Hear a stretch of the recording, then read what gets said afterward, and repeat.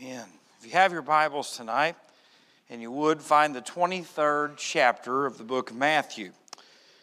The 23rd chapter of the book of Matthew. I want to thank you for allowing me to be gone this week. I had the privilege of preaching at camp 5 times this week. And so I want to just thank you for that. I do want to just say that it was one of the smallest camps we've had with COVID and everything else. But of the 60 campers that were there, 15% of them were saved. And so, amen. And so if we could get 15% of the people here, no, I'm just kidding. No, we were just so thankful for what God has done. But in Matthew, the 23rd chapter, this is one of the most difficult chapters to read because it is a chapter about judgment. It is a chapter about God's dealing with hypocrites and religious hypocrites at that especially. And if you remember, the series that we were going through was, do you have a heart problem?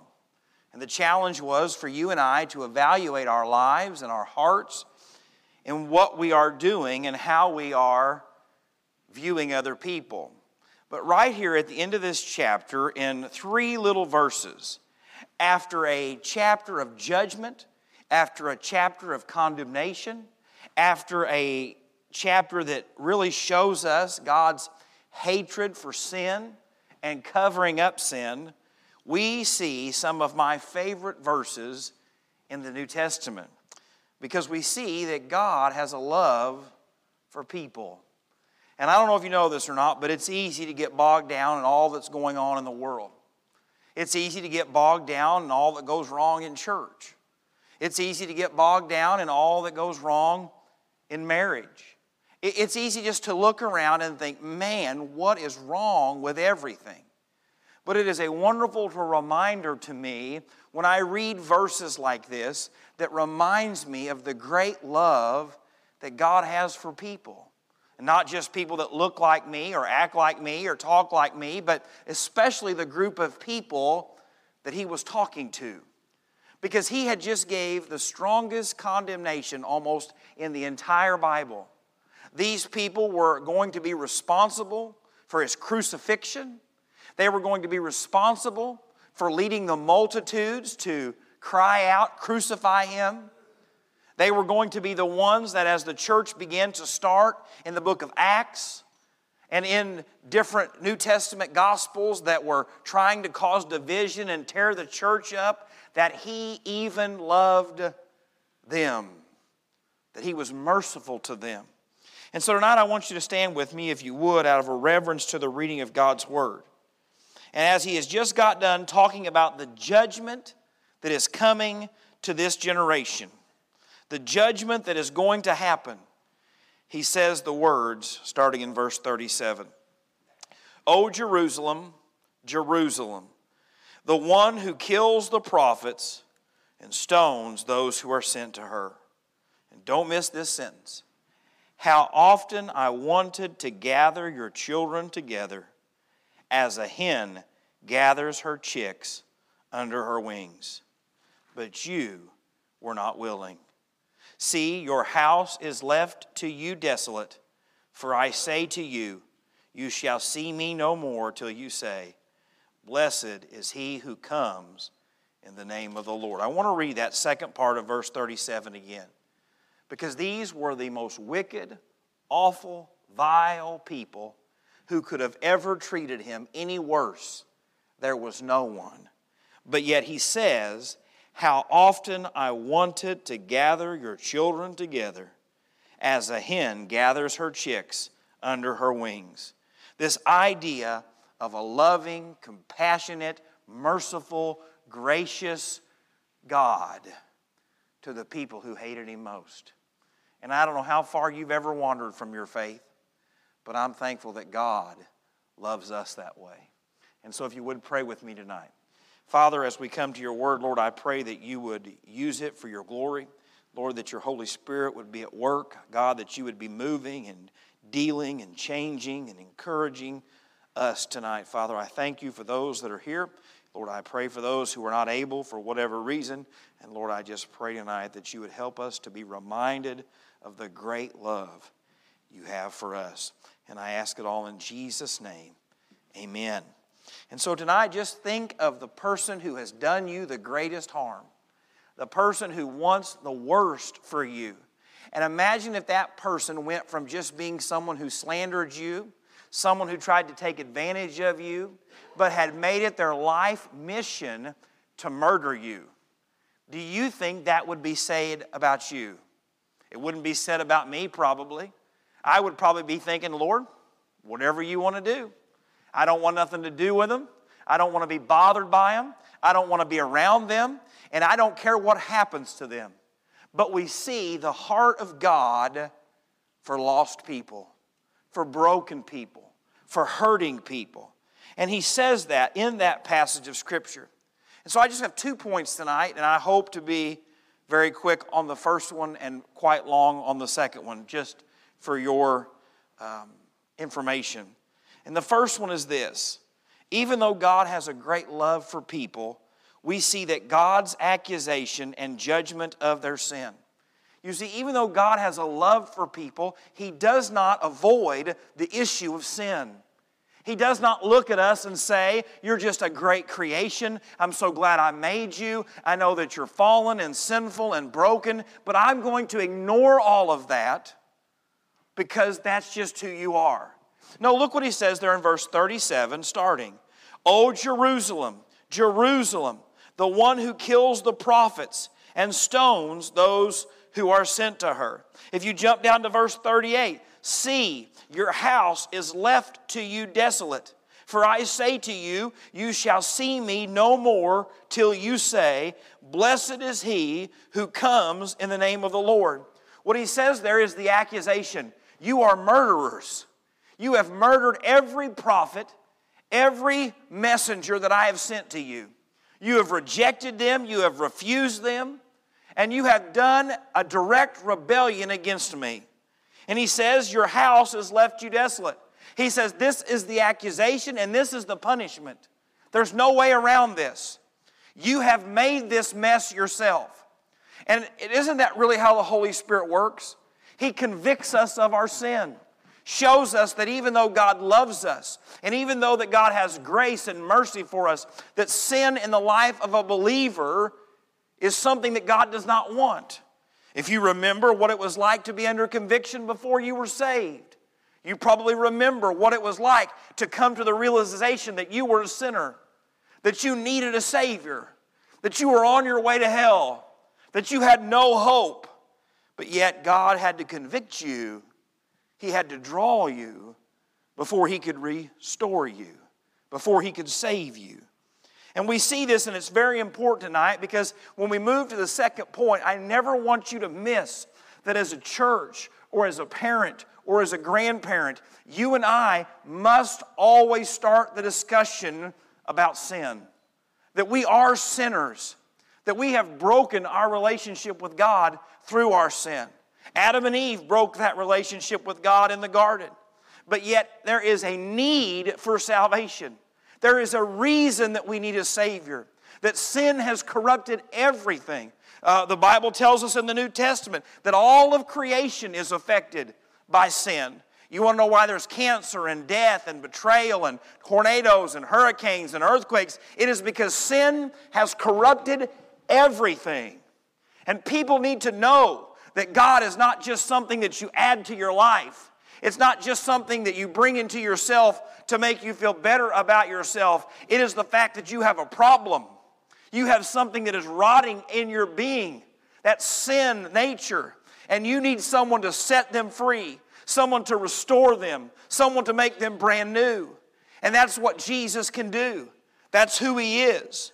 But I want to show you, not only does God make an accusation and judgment of their sin, we see God's heart and desire for them. God's heart and desire for them. There in that 23rd chapter, verse 37, the second part, how often I wanted to gather your children together, as a hen gathers her chicks under her wings. You see, tonight I want to address something that is a great struggle in the church today of America, is who is responsible for sin? Who is responsible for rejecting Jesus?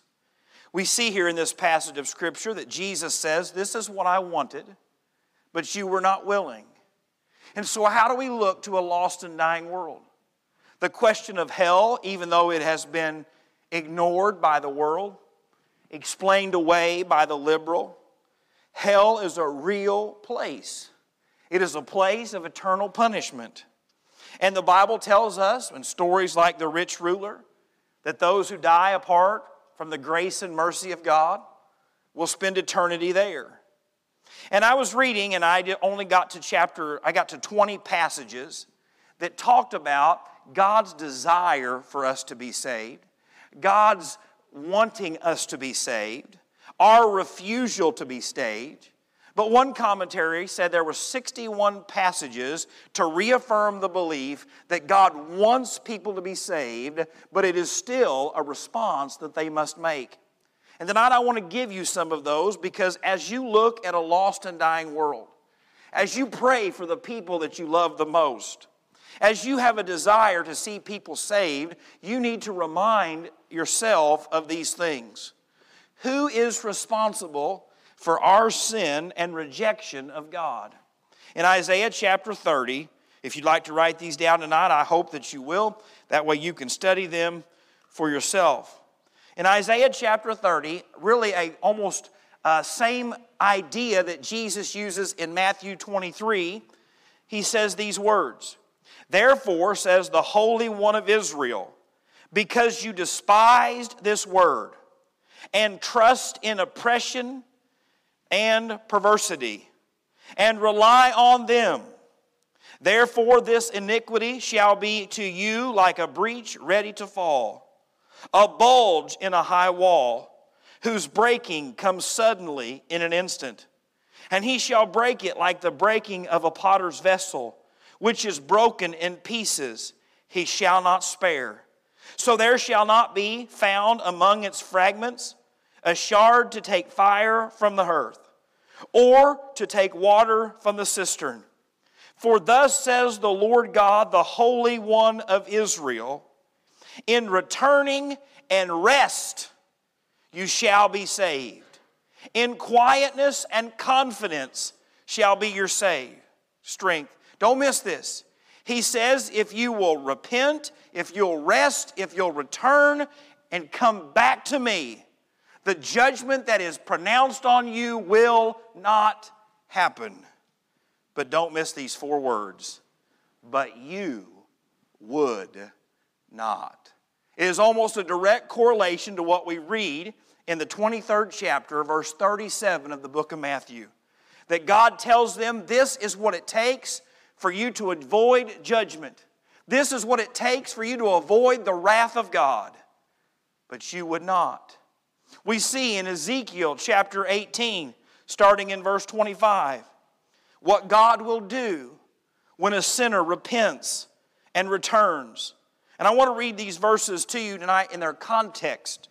Starting in verse 25, it says, "Yet you say the way of the Lord is not fair. Hear now, O house of Israel, is it not my way which is fair, or your ways which are not fair? When a righteous man turns away from his righteousness, commits iniquity, and dies in it, it is because the iniquity which he has done that he dies. Again, when a wicked man turns away from the wickedness which he committed, and does what is lawful and right, he preserves himself alive. But he considers and turns away from all the transgressions which he committed, he shall surely live, he shall not die." He gives a clear understanding that if you will turn from your wickedness and turn to him, you will be saved.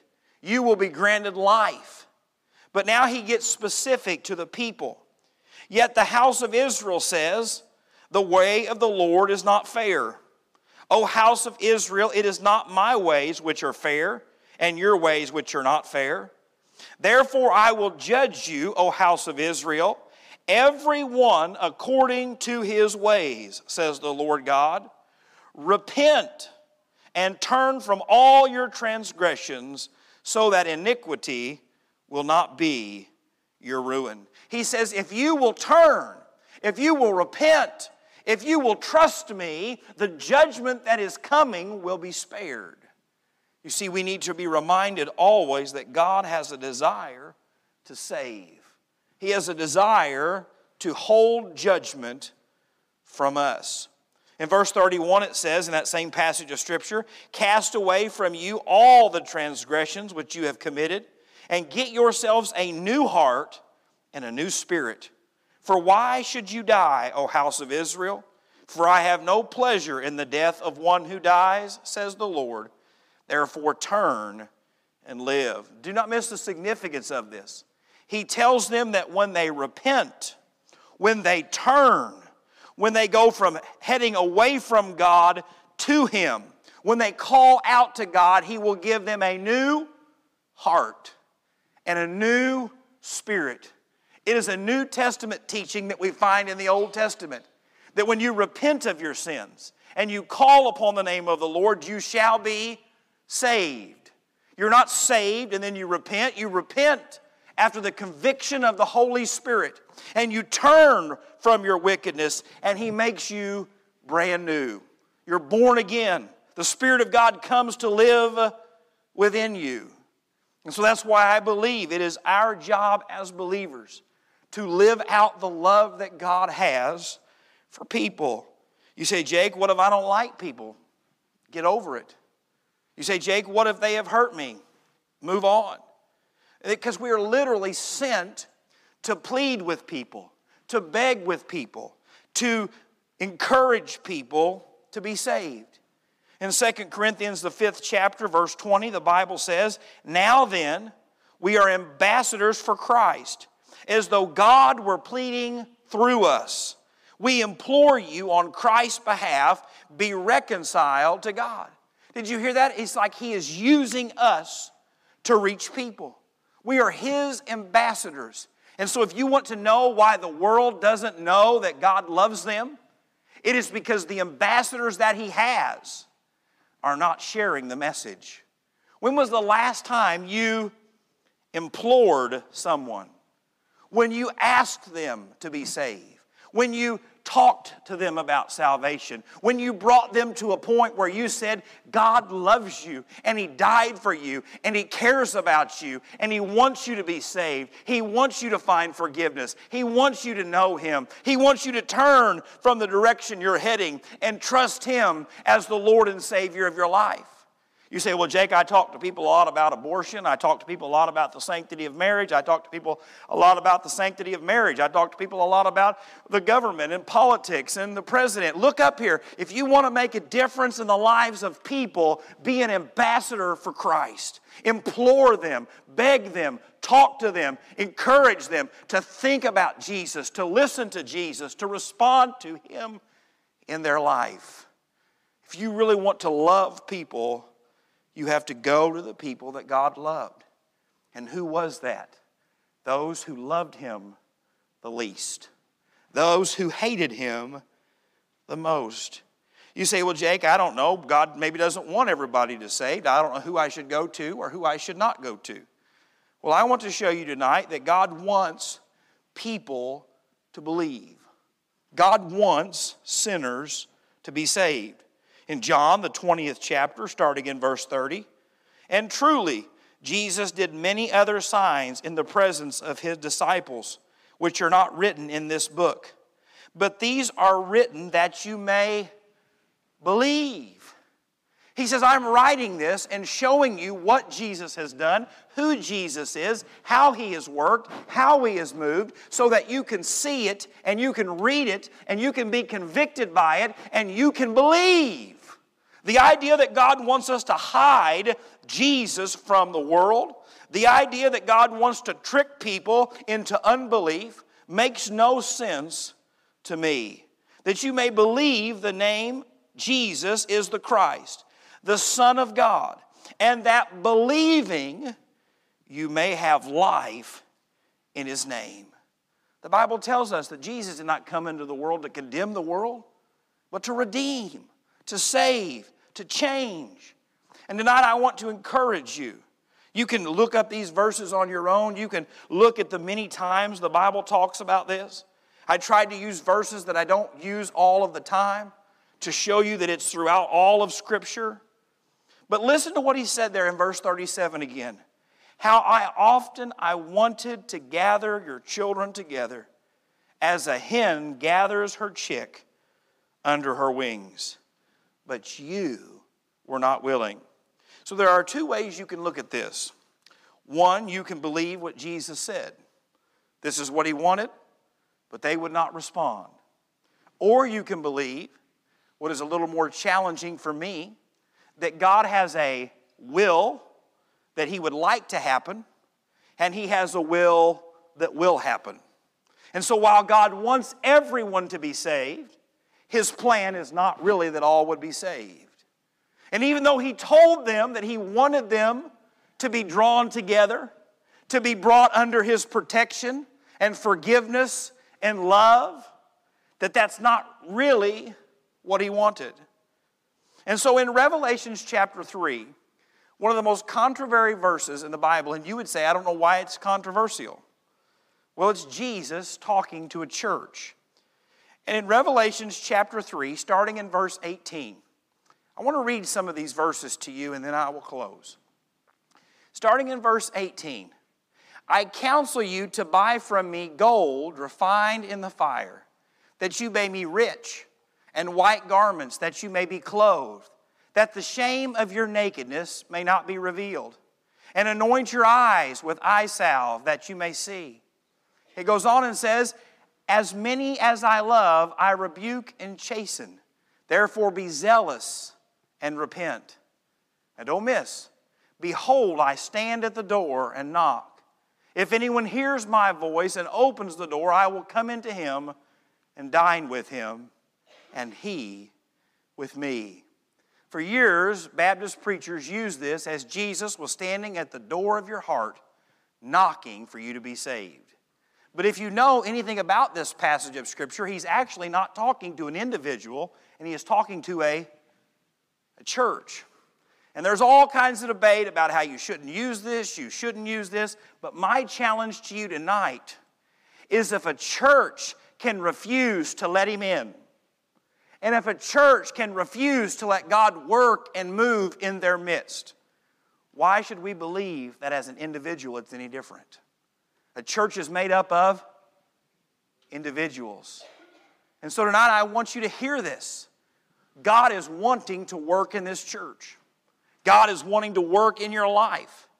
But did you notice that? If you will open the door, I will come into him and dine with him, and he with me.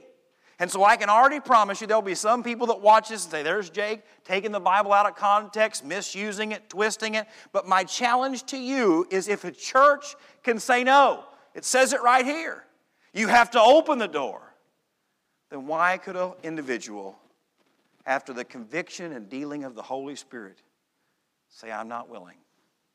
Even though God loves me, God wants a relationship with me, God wants to save me, I am not willing. And my challenge to this church tonight, and I've got like 45 more minutes of this, but I'm not going to go on for 45 minutes. I mean, I literally have like 9 pages up here. But I want you to hear the words that he said, the love that he had. Now, I'm not a real emotional person. I try not to be an emotional person. But when I think about the love that he had for these people, it is mind-blowing to me. The same people who every time you turn around over the last 7 chapters have made his life miserable. Tried to humiliate him, tried to embarrass him, tried to trick him, tried to cause him to stumble. And if you were to flip ahead, which we're not going to, the same people in chapter 26 that are plotting to kill him, 26 talks about that. Or in verses chapter 27, you see that these same people are coming to arrest him. The same people in chapter 27 who had got 2 false witnesses to lie about him. The same people in chapter 27 who are examining him, who are making up lies about him. The same people who are requesting that Barabbas is freed. The same people that watched or helped him be beaten. The same people who cheered when he was led to Golgotha. The same people who stood by as he hung on the cross and said if he could save others, let him save himself. Those same people, knowing all that they had done, Jesus looked out to them and said, verse 37, "How often I wanted to gather your children together, as a hen gathers her chicks under her wings." You say, well, Jake, he's not talking about them. He's talking about their children. He's just talking about the inhabitants of Jerusalem. He's talking about the people that this is going to affect. Friends, one of these days, every man, every woman, every boy, and every girl is going to have to stand before God. And I believe they will hear how I wanted to save you, how I wanted to forgive you, how I wanted to bring you in my family, but you were not willing. Tonight, most of us are saved in this room, and so for us, we're thinking, not me, Jake. I've got that settled. I've got that taken care of. But how many churches do you think God has tried to work and move in? And they've said, Lord, you've knocked. And you've wanted to be here. But we are not willing. Tonight, my prayer is if you are in this building and you were lost, that God wants to save you from your sin. I don't have to quote 2 Peter chapter 3 or Timothy chapter 2, or I don't have to quote any of those tonight. But you need to know that God loves you and died for you. If you've got family and friends that don't know Jesus, maybe a grandchild, a son, a daughter, you need to know that God is willing to save. And you need to begin to pray, not that God would convict, not that God would work, but that they would repent. That they would turn from their wicked ways and trust Him. That's what it said in Ezekiel. That's what it said in Isaiah. Repent and turn. Tonight, maybe you say, I don't have any lost family members. I don't have any lost friends. I don't have anyone lost in my family. Then tonight, would you pray for this church? That as Jesus stands at the door and knocks, that we would be willing for Him to evaluate us, for Him to convict us, and for Him to use us for His glory. Maybe tonight you say, Jake, I don't need either one of those things. I'm good with everything. Maybe tonight you need to be reminded of who you need to love when they are difficult to love. Maybe tonight this is for you to learn how to forgive when you don't want to forgive. Maybe there's a group of people or someone in your life that you could care less if they know God. Or maybe tonight you want them to know God, you just don't want them to be by you in heaven. Tonight God can change that. And my prayer for us, and for me especially, is that I can look out over a group of people like Jesus looked out over this group and said, I loved you in spite of you. And I would be good to you in spite of you. Because that's the love that God has for people. Pray with me tonight. Father, we thank you so much for your word. Not my words, Lord, but yours. Lord, I pray tonight that you would help this congregation. No other church, God, their relationship with you is their own. But God, help this church to be a church that wants to see you work, that wants to see you save, that wants to see you move. Father, tonight I pray that you would help us as individuals respond to, yes, Lord, here we are. Father, tonight I pray for that person that is under conviction. God, that tonight there would be the night that they would repent. They would turn and trust you as their Lord and Savior. God, I believe your word says that you want them to be saved. You're willing to save them. But God, they must respond. So, Father, tonight I just pray, I beg, I plead, God, that you would be at work in them. Father, tonight I pray that you would help us to be the church that you want us to be. Father, I pray that you'd forgive me and work in spite of me tonight. And I ask it all in Jesus' name. Amen.